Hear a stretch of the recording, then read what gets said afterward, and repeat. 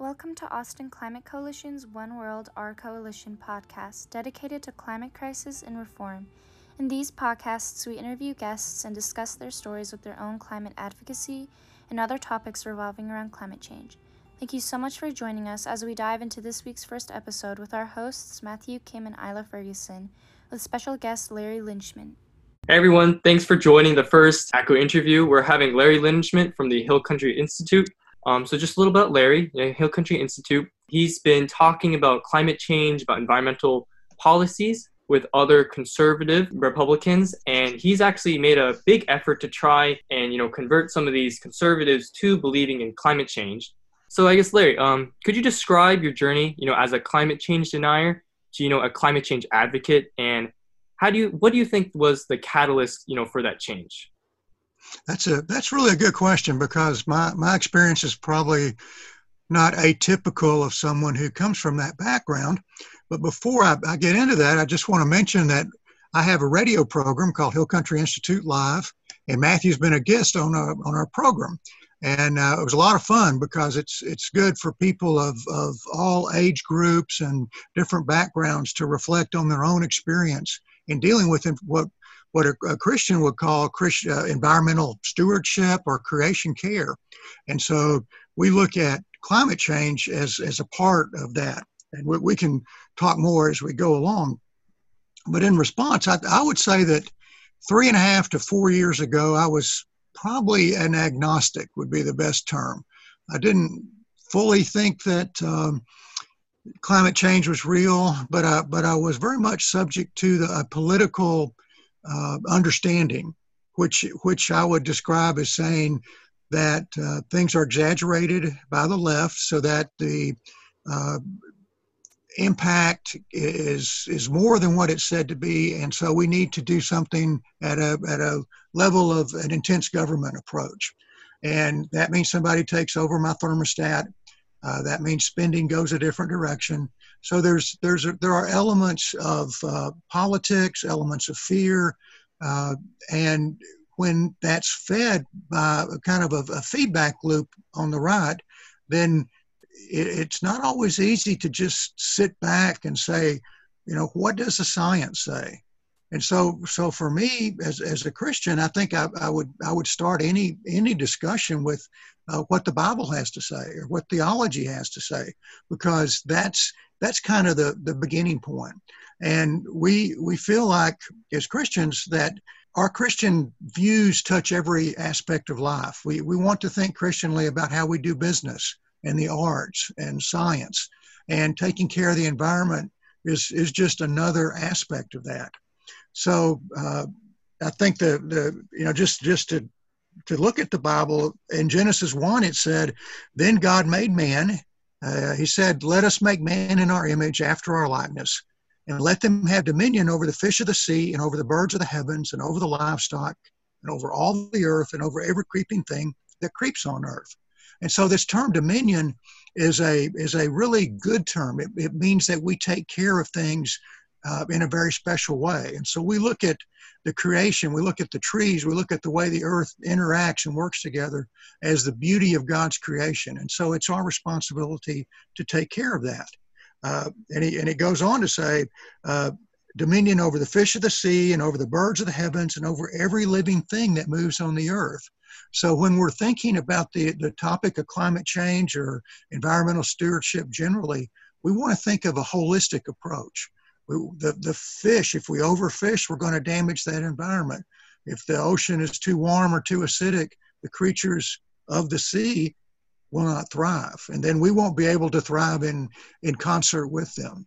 So about 4 years ago, give or take, I began to wonder, because I live in Austin, Texas, and just about every view possible is represented if you live in Austin.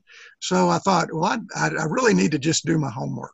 And so I began to read and look, and there's a conservative writer named Jonathan Adler, and he said that you can only look at so many charts and graphs before you're convinced that global warming is real. And I think that's it. If you just so theologically, starting there, we're to look to how we care for the earth. faith and science are not in conflict. Faith and science really work well together.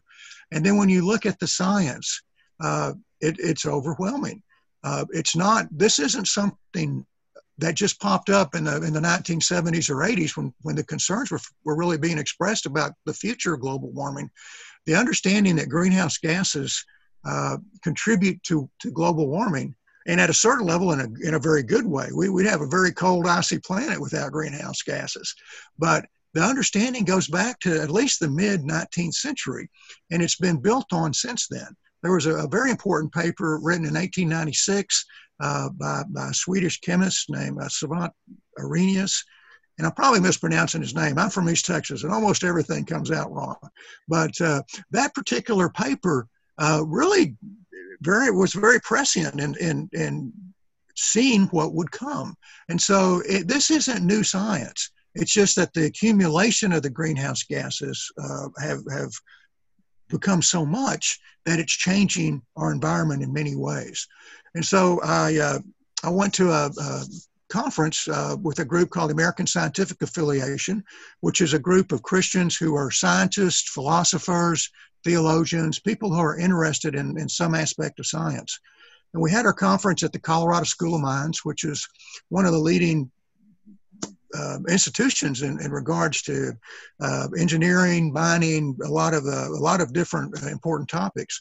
And in the area, we went around to see the National Renewable Energy Lab and a whole lot of different places that just happened to be in the Denver area.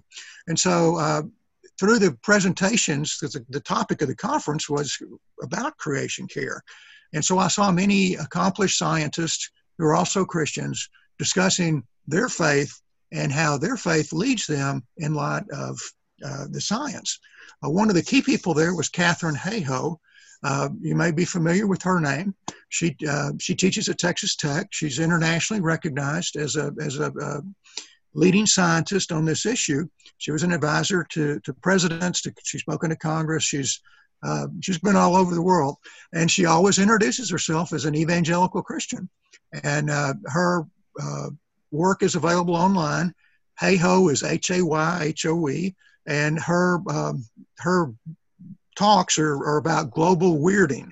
And I think that's really a good term because things have changed so much. Another Christian who's a weatherman and co-author of a book about caring for creation says it's not your grandfather's weather anymore. And so, a lot of people whose grandfathers age said, we're not having those cold winters we used to have, or we're getting more rain, or whatever it is. And so I think global weirding is really a good way of looking at what global warming is causing. So, again, my personal experience, I started to go through things, and and once you just let the science speak for itself, I think there's no real positive way, no fair way to deny the basics of what's going on. There are other factors, certainly. There always are, there always will be. The Earth system is very complicated, but the irradiance of the sun, the tilt of the Earth, long-term cycles, these things aren't adequate to explain the trajectory that we're on. So that convinced me. And it's a little awkward at times because I have a lot of conservative friends, and they think I've kind of, let's see, what are some terms? I've gotten off the reservation. That's a good one. So, you can look at these things a lot of different ways, but that's just the price. And I'm very hopeful, of course, that things will move, and I have a lot of good things to say about what Christians are doing and the momentum that I see building. Yeah, I'd also like to touch on the Katharine Hayhoe. I guess if anyone watching, you should definitely look up her global weirding. I think she explains a lot of, phenomenon very well. And, also as someone who has a Christian identity, I think seeing her work and knowing that she is very strong, even though she's a Christian, and also her husband actually has a radio show and that actually my family actually listens to.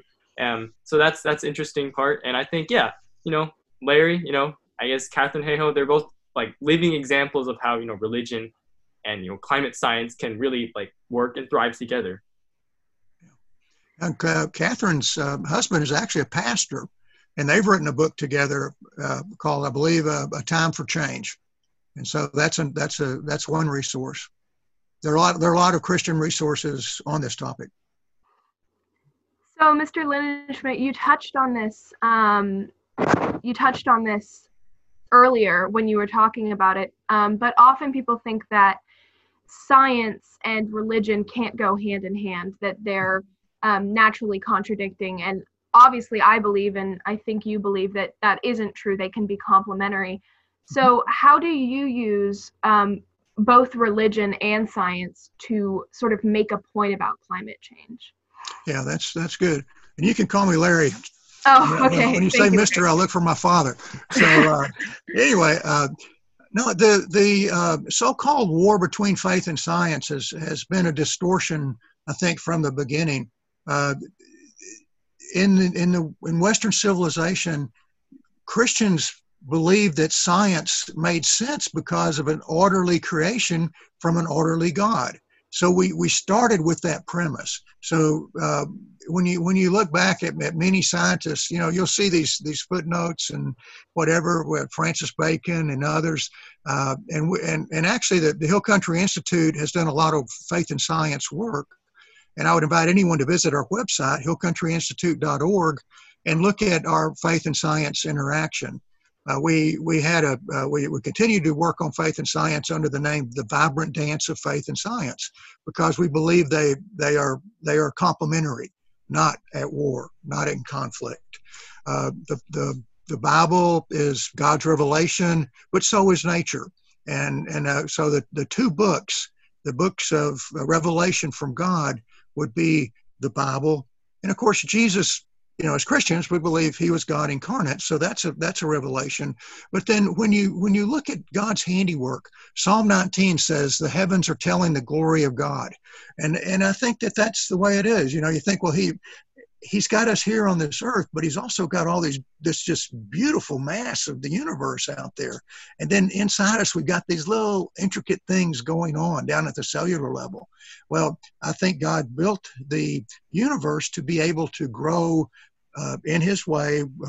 He's I would say, giving guidance. He's involved, but we can see the beauty of what he's done. I mean, I just look at myself in the picture I have is the Oregon coast. And, I just love to be at the coast and in the mountains and to see that kind of creation. And I'm also a birder. So, you get to see these beautiful colors and the way the migration patterns are so intricate. The birds have learned to be here at the right time so that the insects are thriving, and then they can get those insects and feed their babies. Now, science, okay? Science says climate change is happening and the seasons are changing a little bit. Well, that's putting a lot of pressure on some of those birds because they've been getting here at a certain time for, who knows how long. And now they get here and the hatch is probably past a little bit. So they have to, scramble a little bit harder to get the insects to feed their nest. So the interconnectedness of all things and our responsibility as Christians to have dominion. And sometimes dominion gets misused. That's a word I might address for just a second, because dominion sometimes is interpreted to mean that we just take what we need and that's it. And whatever man needs, you just take it and no respect for anything else. But I think God gave us dominion to be caring, to be in charge in a way that lets the fish thrive and lets the birds do well, and all of creation together. And pragmatically, if we don't take good care of creation, then the earth won't be there to provide for us in the way that we're used to. I've been amazed at how such small amounts of increase in temperature make such a dramatic difference in the Earth's systems. Since the 1970s, a lot of things have happened. It's a good place to kind of go back and start, 70s and 80s. Texas is 2.5 degrees warmer than it was back then. The glaciers are over 30% smaller. So, those are indicative of a lot of things going on. The glacier loss has a further impact, because when you have a glacier in that ice, the reflection keeps some of the heat from coming in either to the water or the soil that the glacier covers. And when that's gone, then more heat is absorbed. And as that heat's absorbed, then that increases the temperature. So it becomes a secondary feedback or secondary loop. And those loops are now having a real impact. Permafrost melt is another. As the permafrost melts, then we have increases of CO2 and increases of methane. And methane doesn't last as long, but it's a stronger gas as far as warming goes. So one thing we do, we release more greenhouse gas into the air. Well, it causes other things to happen. And so to have dominion means we need to think about all these things in concert, and how do we manage them? How do we meet people's needs and yet take care of, I think of the fish a lot, because the ocean is just such a important part of the food system for so many people. So many people get their protein from it, and we have problems with heat. The cod fishing season in Alaska had to close early this year. The fish are moving north on the East Coast, and so there's a 20 to 40% decrease in employment in the fishing industry in New England. There are things like that are climate change related. So anyway, I'm probably getting a little bit off your question, but it all does tie together, because theologically we need to think about it, scientifically we need to think about it, and it ties to other environmental issues too. I'm very concerned about plastic pollution. There's a big old mass of plastic floating out in the Pacific that's larger than the state of Texas. And if you've ever driven across Texas, that's a pretty big place. So anyway, the microplastics are in the Great Lakes. They're in the Monterey Bay. They're in us. So, we really need to be thinking broadly and with a lot of vigor about how we can work on these issues. Yeah, you've said a lot about how there's obvious examples. As you said, plastic in the ocean, right? We can see that it's there. We have evidence of it. And also like employment in the East Coast and also fisheries. And so, I'm curious, what do you think is the factor that makes some of the conservatives not believe in climate change? Is it a political stance, or is it a religious stance? And from what you're saying, I feel like it would be more political, because religious, I don't think, what you're pointing out, there shouldn't be any conflict with religion. Right. And so, I guess, could you elaborate on that? I agree. There should not be any conflict. And I agree that the political side is quite strong. The Christian world is not monolithic, okay? I mean, not only do you have Orthodox and Catholic and Protestant Christians and Coptic Christians in Egypt, so there are variations in belief there, but you've got variations in politics as well. And Christians who are left of center in their politics tend to accept the science more easily than Christians who are to the right. So my particular work, I can relate to people who are left or right or center. The Hill Country Institute, we've always worked to bring people together. Andy Crouch, it's probably hard to see on this, but I'm holding my arms in a circle, and Andy Crouch, when he was here to speak at one of our conferences, said, your job is to create a safe place for people to dialogue. And we need that today, not just for Christians, but our whole society, sadly, is just divided on every issue. And it makes it so hard to work together. So, Matthew, I think politics really take precedence here, because I think that, and I've literally had friends tell me, well, I can't come to that event, or I disagree with you because of politics, and we didn't even get to science. So my descending order, personally, I would start with theology or the Bible. I'd then go to science. And I'm not really weighing one over the other. It's just, for me, it's always, what does the Bible say I should do? And the Bible really gives us direction and leeway to make good decisions and to study. Take every thought captive is a biblical idea. So we should be engaging with the best science. C.S. Lewis said we need good philosophy just to counter bad philosophy, and I think it's true with science, with every topic. So the question is on the right, why is politics put in such a strong place over science and over biblical faith? And but back to my four, I would say the Bible, science, and then policy, and then politics. But politics is more how you enact the policy. And so I think the policy needs to flow out of the first two.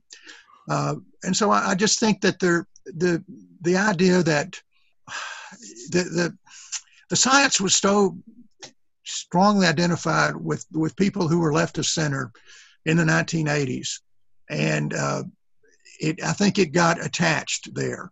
There were some things that non-scientists were projecting that were just way out of line, like all of the ice in Greenland would be melted by 2018. Well, a lot of ice is melted, and it's actually, when you're looking at climate change, it's a very compelling aspect of the argument. Glacier National Park had well over 100 glaciers when it was formed in the early 20th century. Now it's got 26. So, there are concrete things like that, but some people had said we would be at 0 glaciers in 2020. So that's all you hear from people on the right. Oh, they didn't meet the projection. Well, 75% of the glaciers are gone. That's a pretty serious indictment. That's a pretty serious issue. So I think that's one thing that non-scientists made projections that weren't accurate. They were exaggerated. If you look at the science projections, they're pretty darn accurate. They did a good job. I've got data looking back at the 1980s projections, and they're pretty accurate. None of them are spot on perfect, but they're generally within the error bars of what they expected. And I think that's very important because you've got all these complexities going on. And today I think the hard thing is, what are clouds going to do with what we have coming? And that's one of those ifs out there. What's it going to be like? But a lot of the other things are well in line. And the overall idea that we're steadily seeing an increase in temperature, that's well played out. So I'm afraid politics are there. One idea I saw was that possibly when the Cold War ended, the people on the right needed a new enemy, and that enemy became climate change and its proponents. Some of my conservative friends who I've told that to said, well, that's insulting. So I don't mean it to be insulting. It's just that there was a gap, and that does seem to have been filled in. The talk show hosts on the right tend to draw on climate skeptics and not have a balanced approach. And I think that the science is just so compelling now. And, you don't have to look at projections. Just look at what's happening. Stronger hurricanes. Hurricane Harvey went from a very small storm to, a major hurricane that set rainfall records in about 2 days. Hurricane Michael that came up the coast of Florida and did, $4 or $6 billion or so worth of damage to Tyndall Air Force Base, as well as area around it. That thing, you didn't get much warning because it came together so fast. The heat in the Gulf of Mexico, it's not a very deep sea, so you're seeing that heat build up. So you're seeing the reality. You don't actually need projections. In Bangladesh, I think they believe in climate change because they're losing villages, they're losing land. If you live in Alaska and you're having to move your village because permafrost is melting, that's reality. That's no projection. That's just what's happening. The 2.5 degree increase in temperature in Texas and the higher property casualty rates that we're paying because of Hurricane Harvey, which relates back to climate change, that's reality. That's not projection. So I think those are some answers, but it's not something that I've found conservatives on the hard right to be that willing to talk about and really engage and deal with. So I think it is a political issue, I think, Matthew, and I think it's going to just take time. But I've got hope too. I do think there's a lot of divisiveness when it comes to, oh, well, their morals are based in Christianity and on the Bible, and my morals are based in science.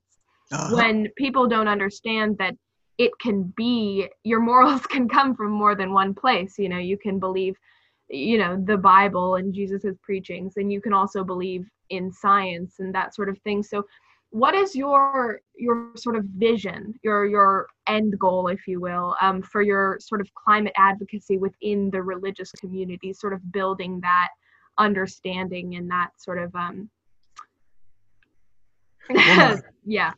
Sure. My end goal, I think I would share with anybody that's concerned would be to see our pollution, our heat issues, our ocean acidity overcome, because the problems are there now.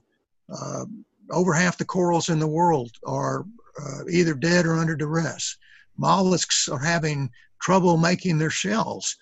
If you're a clam farmer in the Pacific Northwest, you're having a hard time growing your crop. And on land, if you're a farmer in the Midwest, you've got flooding issues that you never had before that just have started in the last couple of years. If you're in Guatemala or El Salvador, Honduras, your farmland may have been marginal, and now it's not farmable. So the U.S. is having more immigration and will continue to have it because of climate change issues. So in the Sudan, that there's big problems there, and sea level rise is already having high tide flooding in Miami and Norfolk and all these places. So my end goal would be to see these things cleaned up, to overcome how we produce our energy today with clean energy. And I think that's the biggest issue. It's not the only issue. How we farm, how much meat we eat, all those things are contributing factors as well. So within the Christian community, I believe that we can do that. There's a whole lot of Christian groups that one way or another are involved, and I'm encouraged by that. Some key colleges like Wheaton College and Calvin College, their science faculty is fully on board with the science of global warming, and there are many Christians who are scientists in university settings who are also on board. And on the conservative side, what's the most conservative university in Texas? If it's not Texas A&M, tell me one, because I'd like to know of it.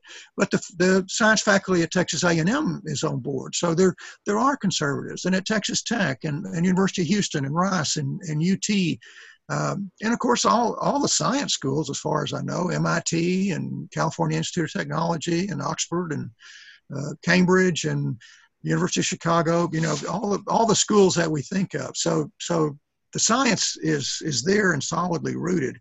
So to bring that into Christian environments, I think we need to lay out the theology of creation care and begin there. We need to have discussions about things that we have in common. Do you care about the future for your 17 and 18-year-old children and grandchildren? Well, I think that's a good place to start. And so what's it going to be like for them with the trends that we're seeing? You don't have to do fancy projections. Just look at what's happened in the last 30 to 40 years. What if that continues? What will the world that your children and grandchildren inhabit be like? And I think that's a very good talking point and a way to start a conversation. I think the pollution issue and how it impacts respiratory illness, how it impacts autism, asthma, cancer. I think the need to clean up our environment is very personal. I doubt that there's anybody that would listen to this that doesn't have somebody that doesn't have a respiratory issue, autism in their family, cancer, more increased cases of asthma, birth defects. Why are these numbers going up? Why is there like an 8-fold increase in breast cancer from 40 years ago? What's doing those things, and how do we work with that?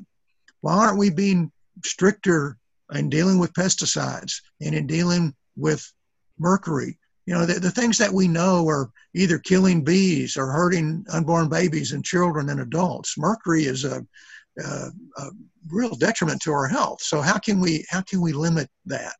So I think that talking maybe incrementally, talking about things that we share, things that we have in common, and then trying to get to the science, and then you sometimes have to overcome some scientific sounding things that are put out there that would go against the conventional understanding of the scientists. So, but if you can get into that playing field and get people to seriously look at the history of the understanding of greenhouse gases, just simple charts that show how greenhouse gases have gone up and how temperature is going up.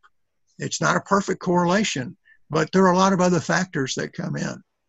And so I think theology, again, is such a good base because we're called to take care of God's creation. Science speaks for itself, and then the things that we can find to converse about. And I've had zero success hammering somebody over the head. It needs to be relational. It needs to be a conversation. It needs to be thoughtful. And you need to show that you care about people because they're a lot more likely to listen to you if you are on board with them as a person, as opposed to somebody that just has an agenda. Well, thank you so much for joining us today, Larry. This has been a really great talk. I've learned a lot. It's been great to hear about sort of your experiences with climate change and evangelical Christianity, and it's been very enlightening. Yeah, and Larry, I guess you can talk about your Hill Country Institute Live if people want to find you. Mm-hmm. Well, the Hill Country Institute was started about 15 years ago, and we work in Houston some, but mostly Austin, San Antonio, and Fredericksburg. We put on conferences. We have online resources at hillcountryinstitute.org, and we have a radio program and podcast called Hill Country Institute Live, and we talk about faith and culture issues. We've had business people, we've had scientists, we've had pastors talking about caring for the poor. We've talked about technology because we feel strongly that all issues come under the lordship of Christ. And wherever good ideas are coming from, Christians should be aware and interacting with that. We want good information. We want people to have a good understanding and apply their faith in the areas that are of concern. So creation care is certainly a part of that. But so is technology. Technology forms our lives in so many ways. So how do we think about that? How do we think about the 9-to-5 work that we do and what impact we have there? How do we care for people who are stakeholders in an enterprise?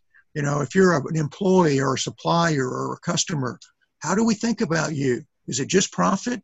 Well, we need profit. Profit's a good thing. In fact, we haven't really talked about how much innovation means in taking care of climate change. Building better windmills, building better batteries, someday, getting the small nuclear plants in place, and maybe someday getting nuclear fusion, which I think is like the pot of gold out there at the end of the rainbow. When we get there, it can be almost an endless source, and it can be more than a lab project, and that's so much is what it's been. So anyway, I'm talking about a lot of things, but Hill Country Institute and Hill Country Institute Live is about that. So on your podcast app, Hill Country Institute Live is where we have our programs. You can listen to Matthew there, among others. And we're also posted all the programs are posted at hillcountryinstitute.org.